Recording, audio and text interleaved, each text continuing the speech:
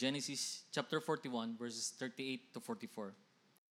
Then Pharaoh said to his servants, "Can we find a man like this, in who is the divine spirit?"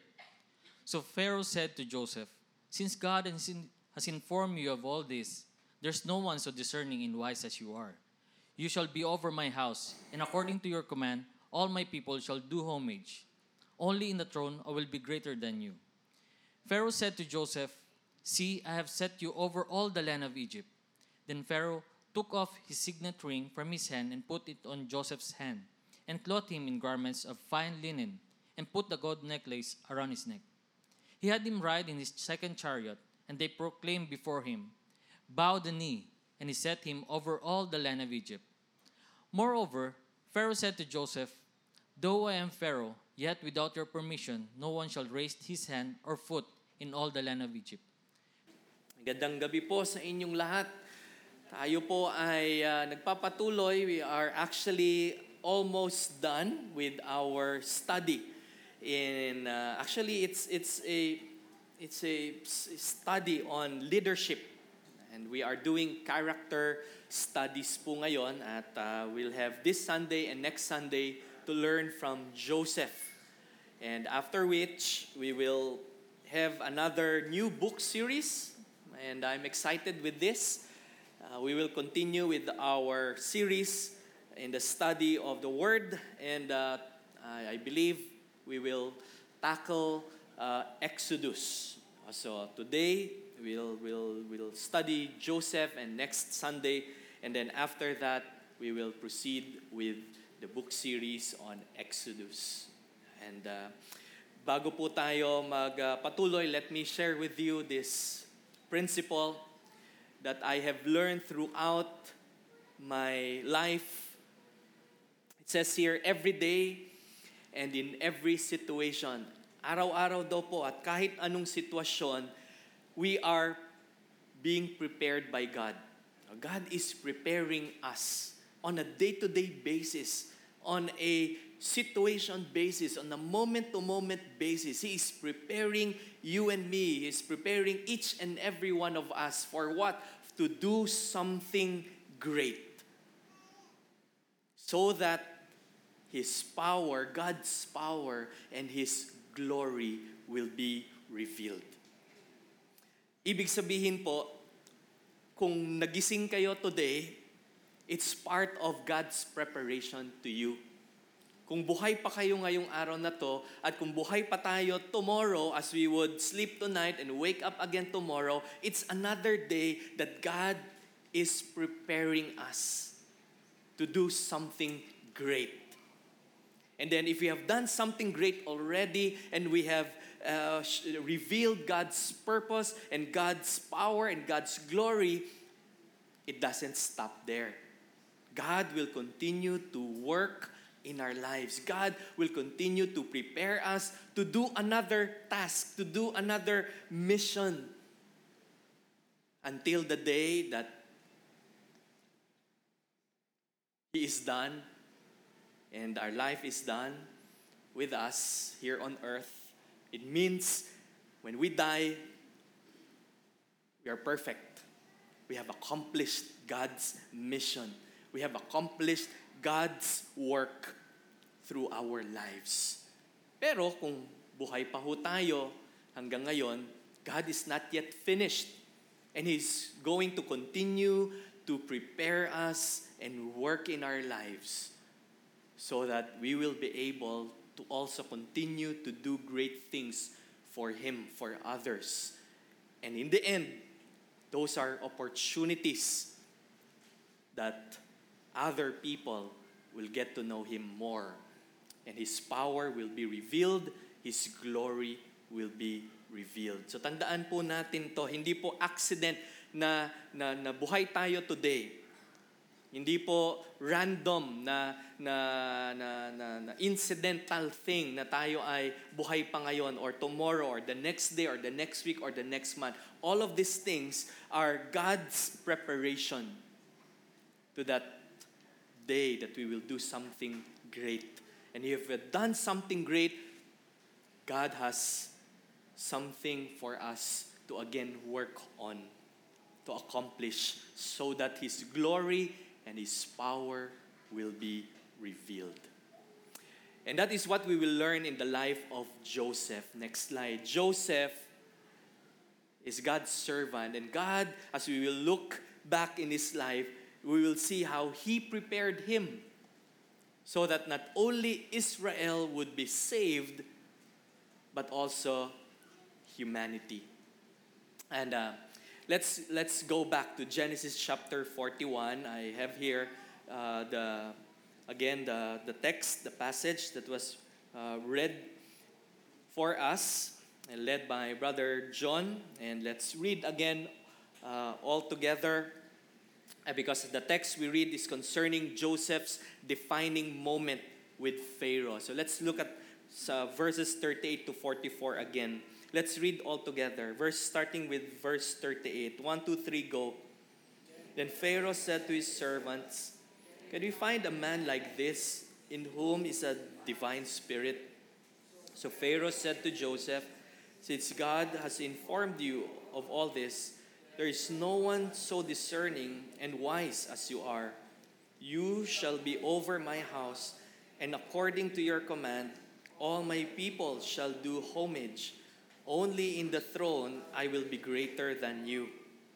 Pharaoh said to Joseph, "See, I have set you over all the land of Egypt." Then Pharaoh took off his signet ring from his hand and put it on Joseph's hand, and clothed him in garments of fine linen, and put the gold necklace around his neck. He had him ride in his second chariot, and they proclaimed before him, "Bow the knee." And he set him over all the land of Egypt. Moreover, Pharaoh said to Joseph, "Though I am Pharaoh, yet without your permission, no one shall raise his hand or foot in all the land of Egypt." And this text is the defining moment of Joseph. Pharaoh would make Joseph ruler of Egypt. For what?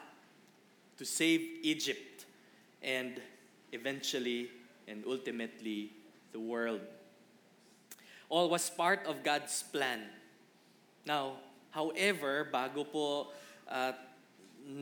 tong point na to, bago tong moment na to, God had to bring Joseph, his chosen vessel, through a grueling process. He had Joseph to undergo a difficult life, difficult years. Ano ho yun? Balikan natin. Napag-aralan na natin to actually. If you recall, siya po yung paboritong anak ng kanyang tatay. And he was given this garment, this coat, as a symbol of that favor upon Joseph. And after that, there was this downward spiral, parang roller coaster. Nainggit sa kanya yung mga kapatid niya because he was the favored son, he was the favorite son, and then he was, pinagtangkaan siyang patayin. But he was actually saved by God through one of his brothers and was instead sold as a slave. And because of that, he was brought to Egypt. And in Egypt, there would be moments of elevation. So he was slave, and then he would become the chief of the household of Potiphar. Because God is with him. And because God's hand is upon him. God has a purpose in his life. And he would use these moments of seemingly difficult situations so that Joseph will be ready for this defining moment. And then he would be tempted by the wife of Potiphar. And he would be framed and would be blackmailed and would be accused of rape. No? Na hindi naman niya gusto talaga. Gusto nga niya tumakas. At siguro out of nahiya, no? At rejection, he was accused of rape. And so he was brought to the prison cell again. So he would spend time there, perhaps developing his muscles. and then developing his patience, and then developing his character, and then developing his leadership. And then another downward spiral from being chief of the household to being framed for rape, and then becoming a prisoner, and then eventually being elevated to being favored by the warden of the prison. And then during that time in prison, God would give Joseph a dream. And before that, actually God already revealed this dream to him.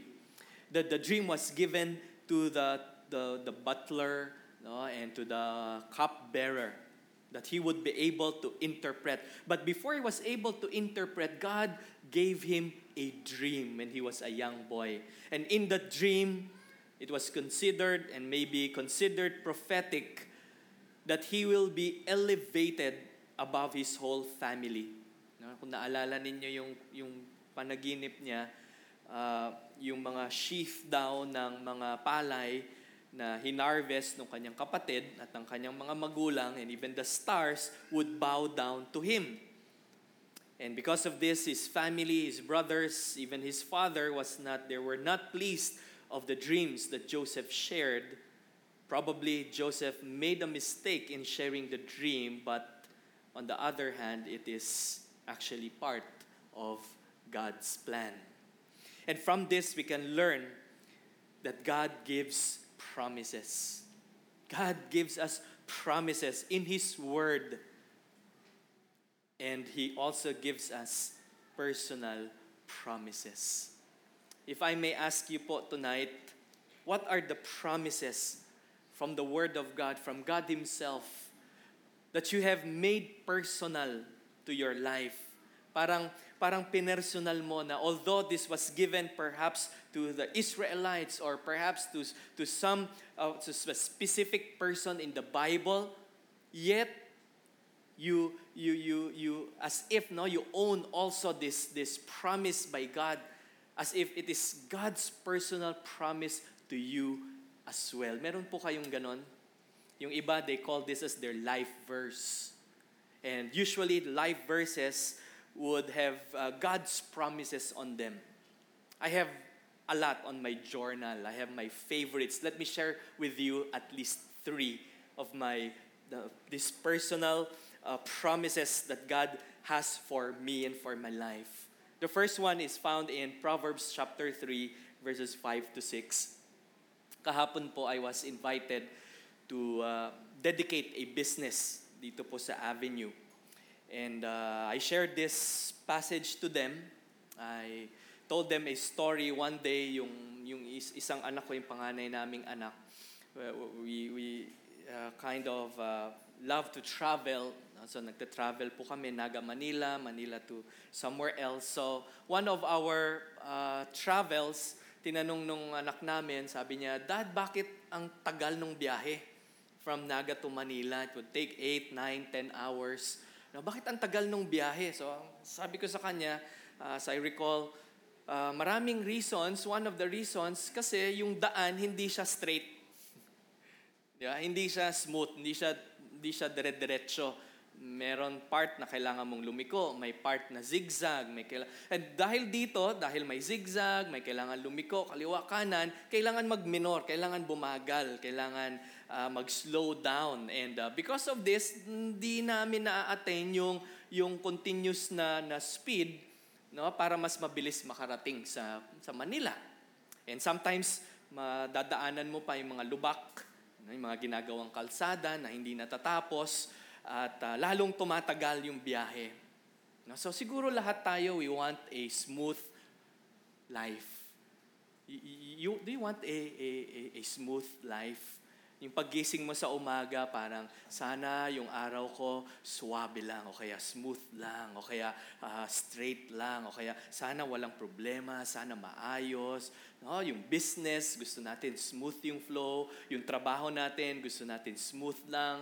No? Yung ating pag-aaral, gusto natin smooth lang. Yung ating family, gusto natin smooth lang. No? Gusto natin ng ganong klaseng buhay, right? God has a promise for that. In Proverbs 3, verses 5 to 6, it says, He will make straight your paths.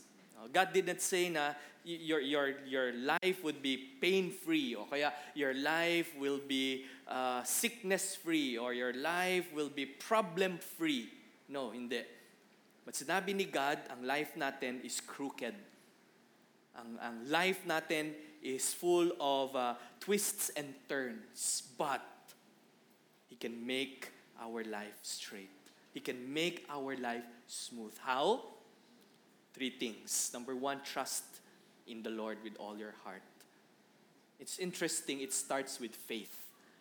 It starts with believing. It starts with trusting the Lord. With what? With all our heart. Naniniwala yung iba na yung heart daw is the seat of emotion. Yes, it's the seat of emotion. So kung medyo depressed ka, malungkot ka, masaya ka, excited ka, yung heart yung nagre-react, di ba? Dug, dug, dug, dug, dug, dug, dug, dug, dug.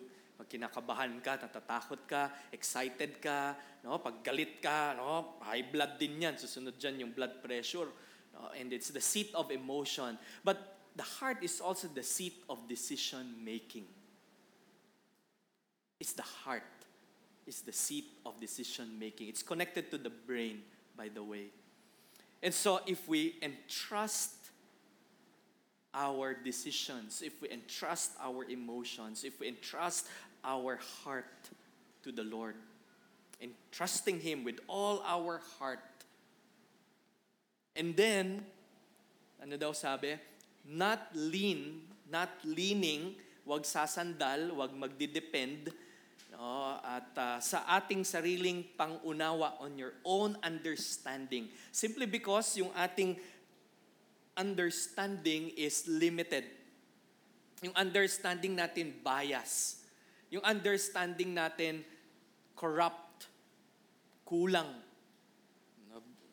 at hindi siya perfect. That's why if we trust in the Lord with all our heart, in contrast sa leaning on our own understanding, and then third, acknowledge Him. Acknowledge Him in all our ways. That whatever is happening in our lives, whether we perceive it as something good, positive, maganda, okay, or bad, or problema, or difficult situation, God allows these times in our life. And if we acknowledge Him, that God is teaching us, God is revealing to us, or in the context of our passage tonight, God is preparing us for something.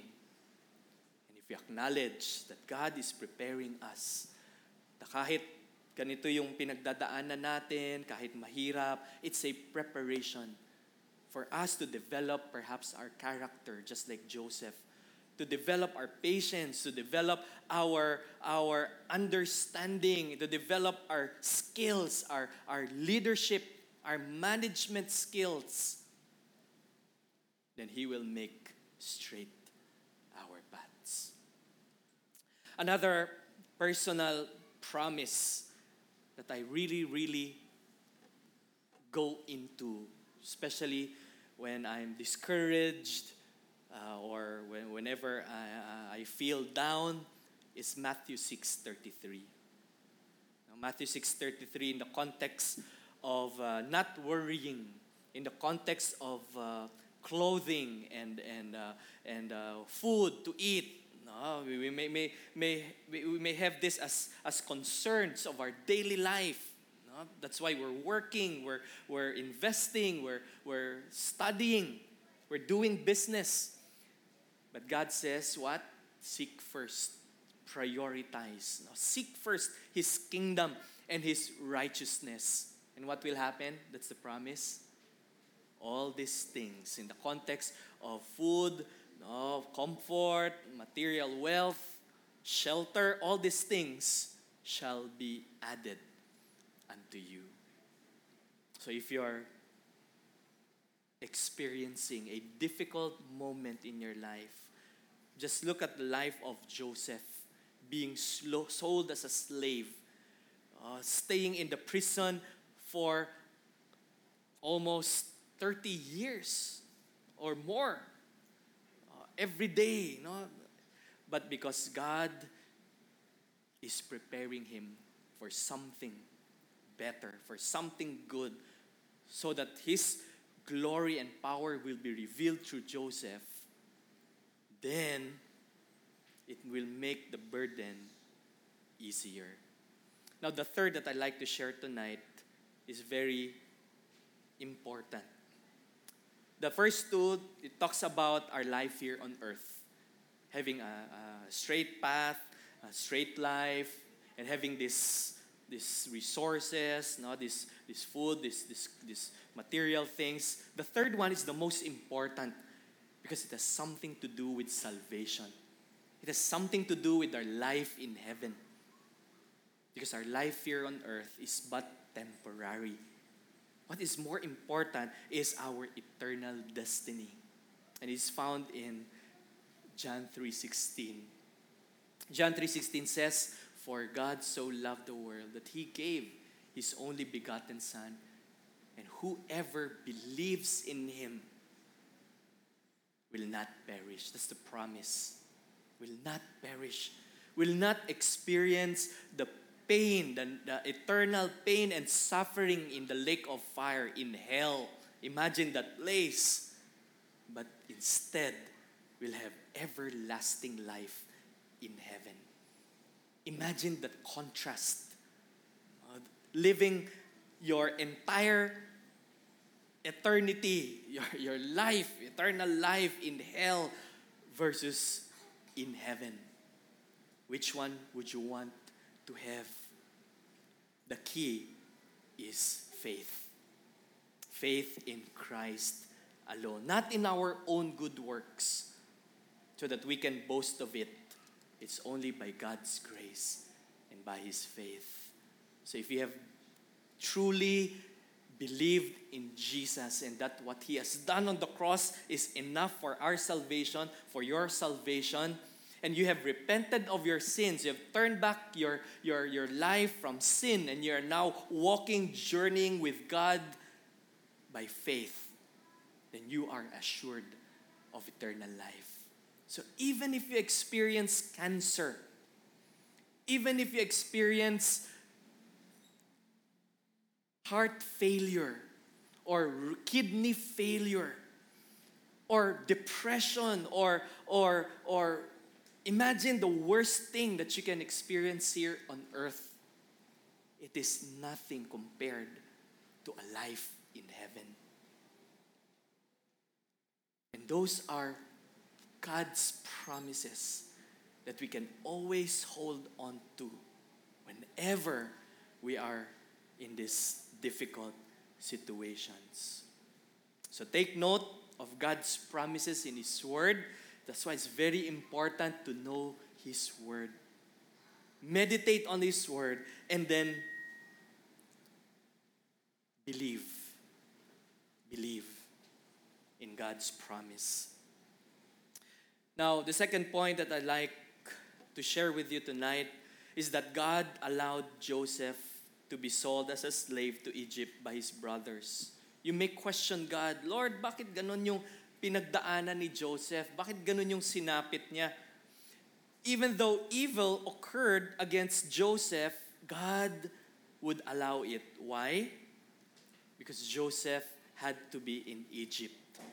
And so that one day, Joseph would save the world from a great famine and eventually bring Israel to Egypt. And we know the story.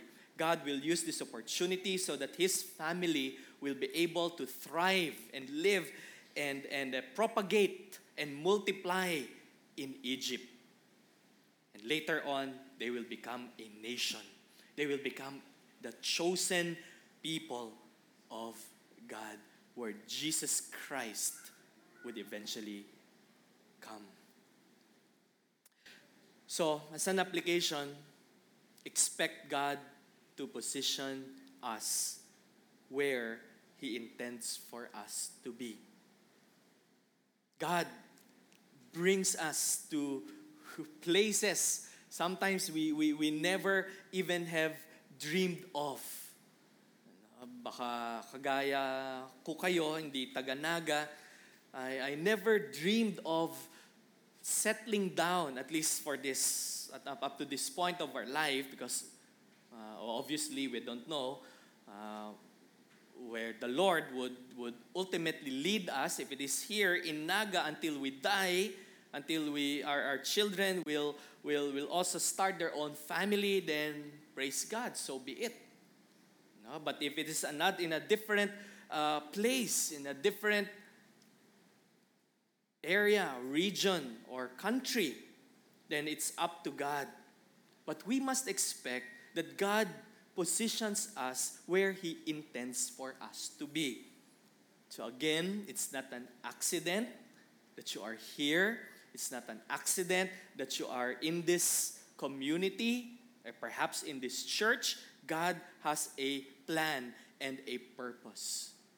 Or if you are in a situation where you feel that it's difficult, it's a problem for you, then sometimes, remember this, God allows bad things to happen to us. Why?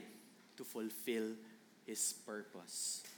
He is a sovereign God, and we cannot do anything. There was a time in my life that I tried to run away from God, but there's no sense of running away from Him. Because if I turn to my left, He is there. If I turn to my right, He is there. If I hide under my bed, He is still there. So kahit saan lupalok ng daigdig ako magpunta, God is there. And I cannot run away from Him. I can turn to things or people or ways, but God is still there. Sometimes God allows bad things to happen to us to fulfill His purpose. I remember there was a time in my life and in the life of my wife, Lay, and I, in our life, in our marriage life, that we did not even plan to come here to Naga. So, lumaki po ako sa Manila. Si Lay, lumaki rin siya doon din siya nag-aral sa Manila. So, we met there in Manila. We became boyfriends and girlfriends in Manila. We became husband and wife in Manila. Doon kami kinasal. We had our first child in Manila until 2008, when God allowed a bad thing to happen in our marriage. Dahil I was pursuing a life of comfort, believing that my primary goal and role as a husband and as a father is to provide for my family, and add to that my ambition to be a well-known surgeon, a successful surgeon. I tried my very best to pursue that kind of life, and neglecting eventually my role as a husband and my role as a father. And because of that, the Lord allowed me to experience one of the lowest point in our life. A point where, dahil nga wala na akong time sa family, because I have devoted all my energy, my time to work, my wife, Lay, felt na, parang priority mo na yung work. And so I neglected my duties, my role to her and to our family. And we came to that point, she came to that point where she wanted for our marriage to end. But it was that same moment that God used so that I will learn, so that I will change, and so that I will turn my life and surrender my life to Him. And God used those opportunities for us as husband and wife to learn so much about this these difficult times so that not knowing in the future we'll be able to help others. We'll be able to counsel others as well. Those who are undergoing the same, more or less the same situation like we had. Bringing us here in Naga. I remember I was a shy student. I would rather sit at the back. I would rather listen than speak. But God allowed me to handle a small group of students, to lead them, to be able to teach them. And then eventually it grew, and I was given a responsibility to handle a class. And then a bigger class. And then throughout this times of learning, failing many times, and forgetting what to say, and not knowing what to say, God allowed these failures, this moment, so that one day I will be able to speak with confidence, a little confidence, to a bigger crowd, to a bigger class, to a bigger group. God positions us. God places us. God plants us in areas because of a purpose. So the challenge, Lord, why am I here? What's your purpose? Why am I here today? Bakit nandito kami ngayon ng pamilya ko? Bakit dito ako nag-aaral? Bakit dito ako nag-church? Bakit nandito yung business? Bakit nandito yung relatives ko? Bakit ako nandito ngayon? That's the challenge, brother, sister. Knowing God's purpose. Of course, God has a general purpose for Him to be glorified. For us to be able to glorify Him. But there's also a specific purpose. Why you are there. Why you are in that workplace. Why you are in that business. Why you are in that school. Why you are in that community. And if you still don't know why, then come before the Lord. Seek Him. Ask Him. Ask Him to reveal His purpose to you.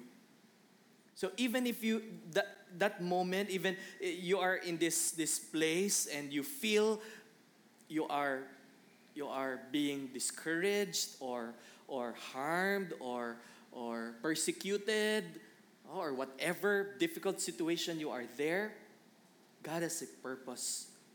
Maybe He intends for us to develop a character. And the third point, God would prosper Joseph as head of Potiphar's household and later as the head of prison in Egypt. What happened? Joseph remained faithful to God. He was diligent in his work as a slave, and then as a chief slave, and then as a prisoner, and then as a head of the prisoner. And in all this, in these situations, he maximized his time.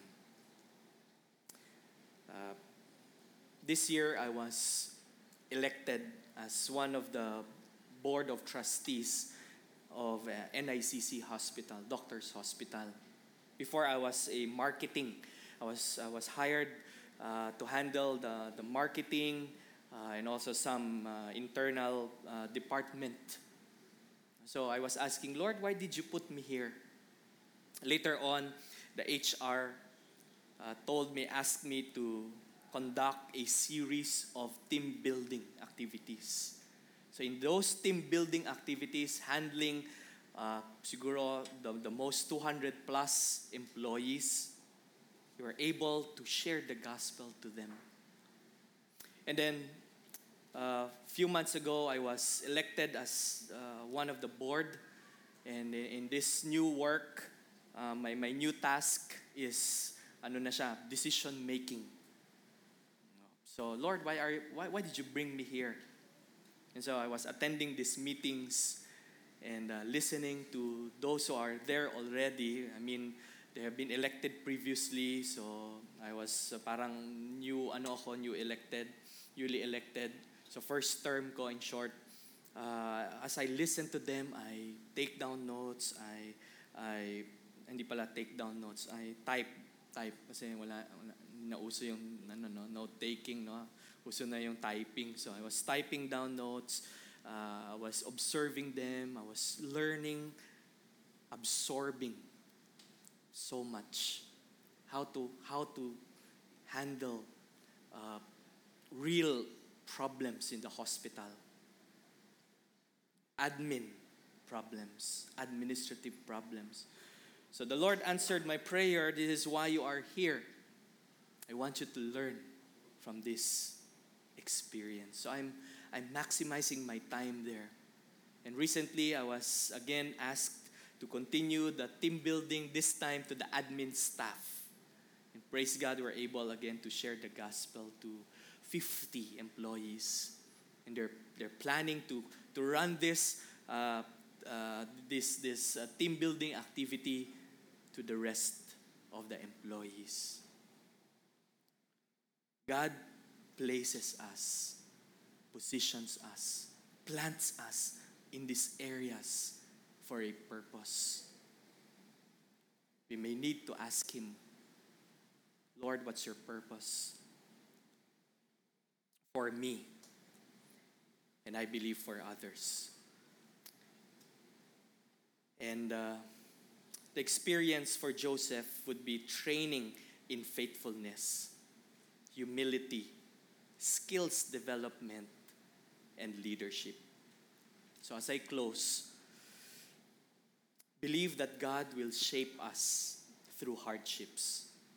God shapes us in so many ways, not only through victorious, through happy ways, but also through difficult and hard situations. But God will also be there to bless us. Yes, that's a promise. He will be there to bless us, just as what He has done in the life of Joseph. And in the process, He will teach us faithfulness. He will teach us humility. And He will teach us other skills along the way.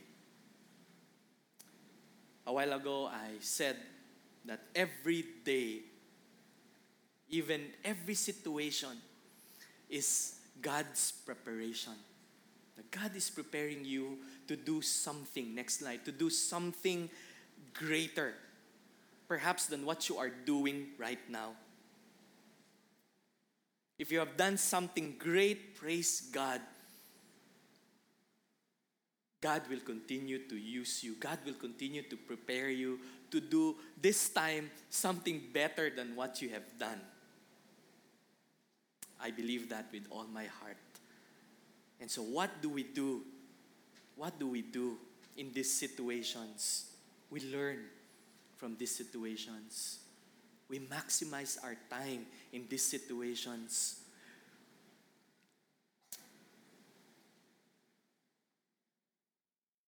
As I close with a short story, recently I decided to sumali po ako sa isang prestigious competition, the barista competition.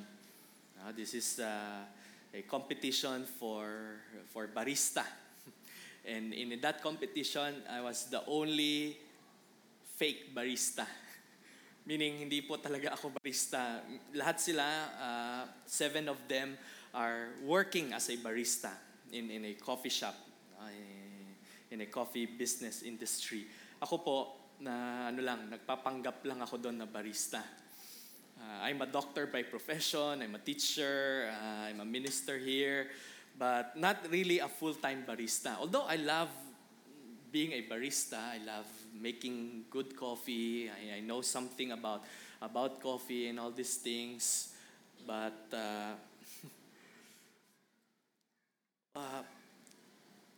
it was a humbling experience for me. Never in in my mind that I wanted to win or expected to win. I just wanted to gain experience. And so I said, Lord, hindi ako sumali dito para manalo or para whatever, no? Just allow me to experience yung competition. Allow me to experience humility and whatever you want to teach me. But most especially, Lord, teach me skills on how to go in and out of this competition. And so there's so many things that I've learned personally joining that competition. Yung one of the meaningful na siguro yung pinaka matinding experience na natutunan ko out of that is to really humble myself. So yung scenario po doon, yung mga kalaban ko, because most of them are from Manila, yung mga nag-host at saka yung nag-organize, yung organizers ng competition na to, most of them, they knew the barista, the contestants, except me. Although may isang judge doon, he knew me from one competition I joined several years ago sa Legazpi. And that's it. No? So, ibig sabihin, lahat sila magkakakilala, lahat sila doon, kilala nila yung bawat isa except for me. And so, I was, bunutan yon. So, nabunot ko yung number 1. And before the competition itself, merong time to practice. And so, may 2 station doon for practice. Yung isa, doon yung actual na machine na gagamitin. Yung isa, nasa kwarto. So that's really for practice. So initially I was scheduled to practice on the actual machine that will be used. And so, wow, thank you Lord. Sabi ko, at least ito yung gagamitin, mapapractice ko siya, more or less, mapapractice ko yung routine ko. But suddenly they changed the schedule. I was the only one who was brought to the practice room. So in short, lahat ng mga competitors, they were able to practice dun sa actual except for me. And so, although it was a similar machine, so nung binapractice ko dito, nung sa actual na, parang iba yung calibration. And so, I don't want to go into the details and the technicality of it. Let's just summarize na iba yung setup. And then,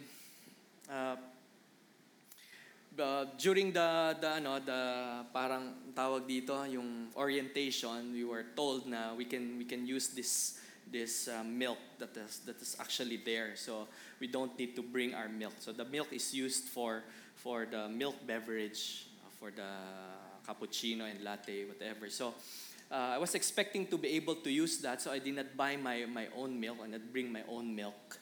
But during the competition, they took that box, yung cooler, nung kung saan yung mga milk na yon out.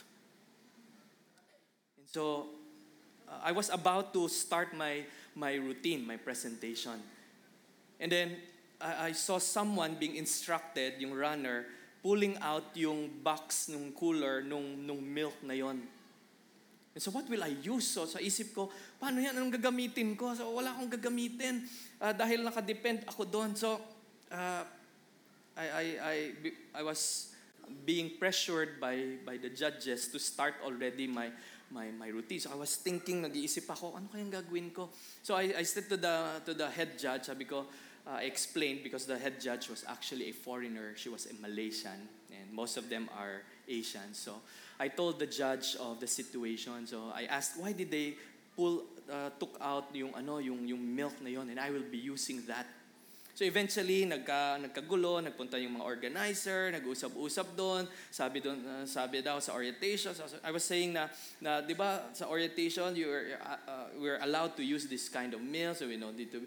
So sabi na, no, but you should have prepared it immediately, so on and so forth. So technical-wise, I was, ang tawag doon, disqualified.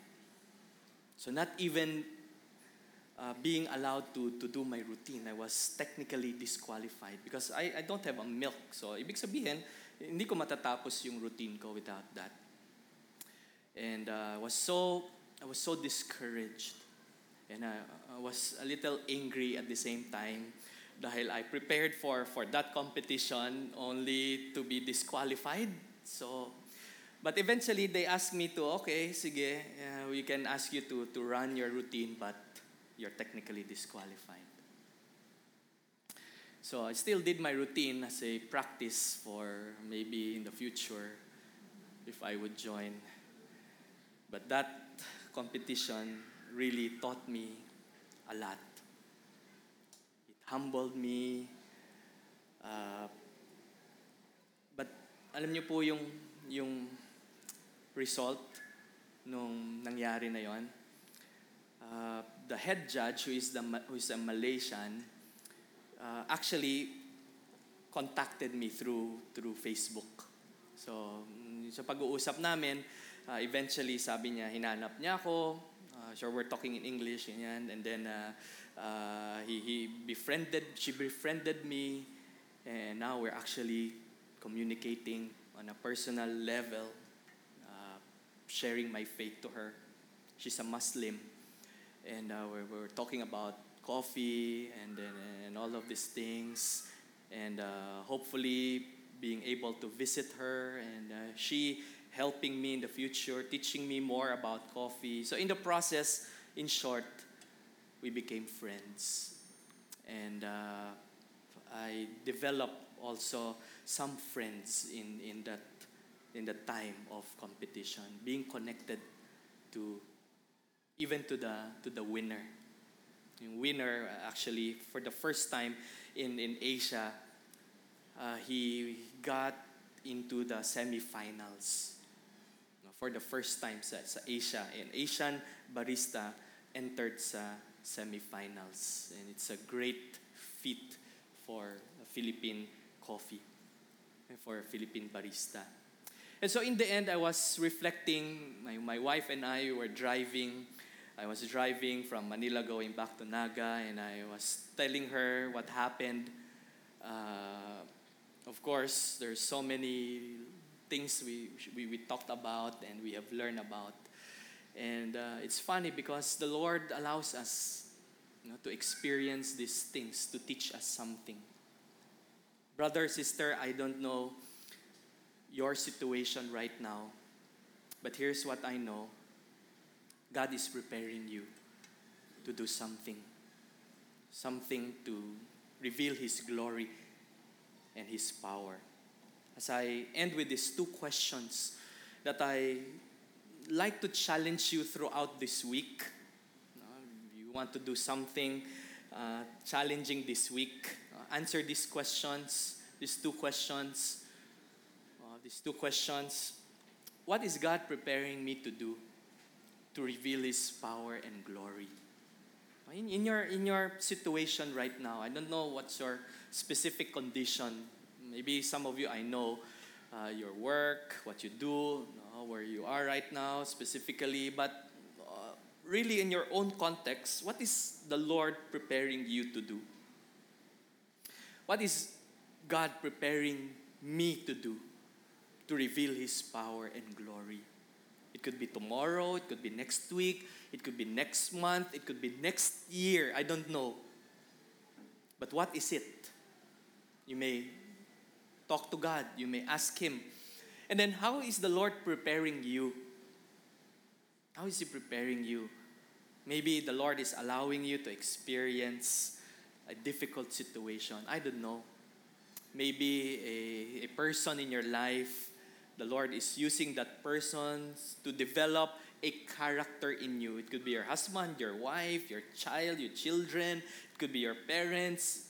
It could be a friend. It could be someone special. And so the Lord is using these people, using these situations, using this opportunity in preparing you. Perhaps preparing you to become a father one day, or a mother one day, or a grandfather, grandmother, or a parent one day, or a brother, a sister, a leader perhaps, a manager.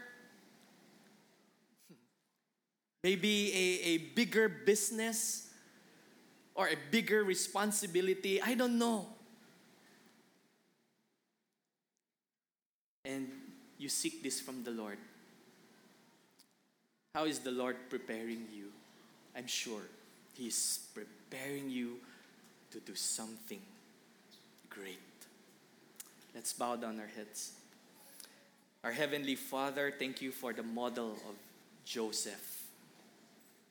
Looking back at his life, it was not a smooth and happy and pain-free and problem-free life. In fact, Lord, he experienced most of his time in a difficult situation. I don't know with my brothers and sisters who are with me here tonight, maybe some of us, some of them are in a similar situation. One thing for sure, Lord, you allow these things to happen for a reason and for a purpose. Allow us, Lord, to understand. Allow us, Lord, to know the why. And more importantly, allow us, Lord, to develop that faith, the trust in you. We acknowledge, Lord, that apart from you, we cannot do anything. And that it is you who brings us to different places. And one thing's for sure, for us to become a better person, a better father, a better mother, a better child, a son, a daughter, a better student, a better employee, a better employer, a better businessman or businesswoman, a better teacher, a better student. And thank you, Lord, for reminding us that amidst this situation, it is just a preparation for us to do something great, to do something better, not only for ourselves, but for you and for others. And so, Lord, we are thankful indeed that we are reminded that you are a sovereign God and you are a God who prepares His servants. And as we prepare, Lord, for our eternal destiny, do not allow us to leave this earth without sharing the gospel to someone, without influencing others for you, without discipling others, mentoring others, so that they too can do the same to others. So teach us, help us, cause us, encourage us to be able to prepare others as well. Prepare them for their earthly future. Prepare them for their eternal destiny as well. Thank you for giving Jesus Christ as a model of preparation. As Jesus prepared His disciples, as you have prepared Him for that ultimate sacrifice that He will do for us to be saved. Likewise, you are preparing us for that day as well. Thank you, Lord, for your message tonight. Allow us not only to understand this and apply this, but teach this to others as well. We pray for the whole week. We ask that you bless each and every one of us so that we can be a blessing as we go out from this place to our family, to our community, to our church. In Jesus' name we all pray. Amen. Amen.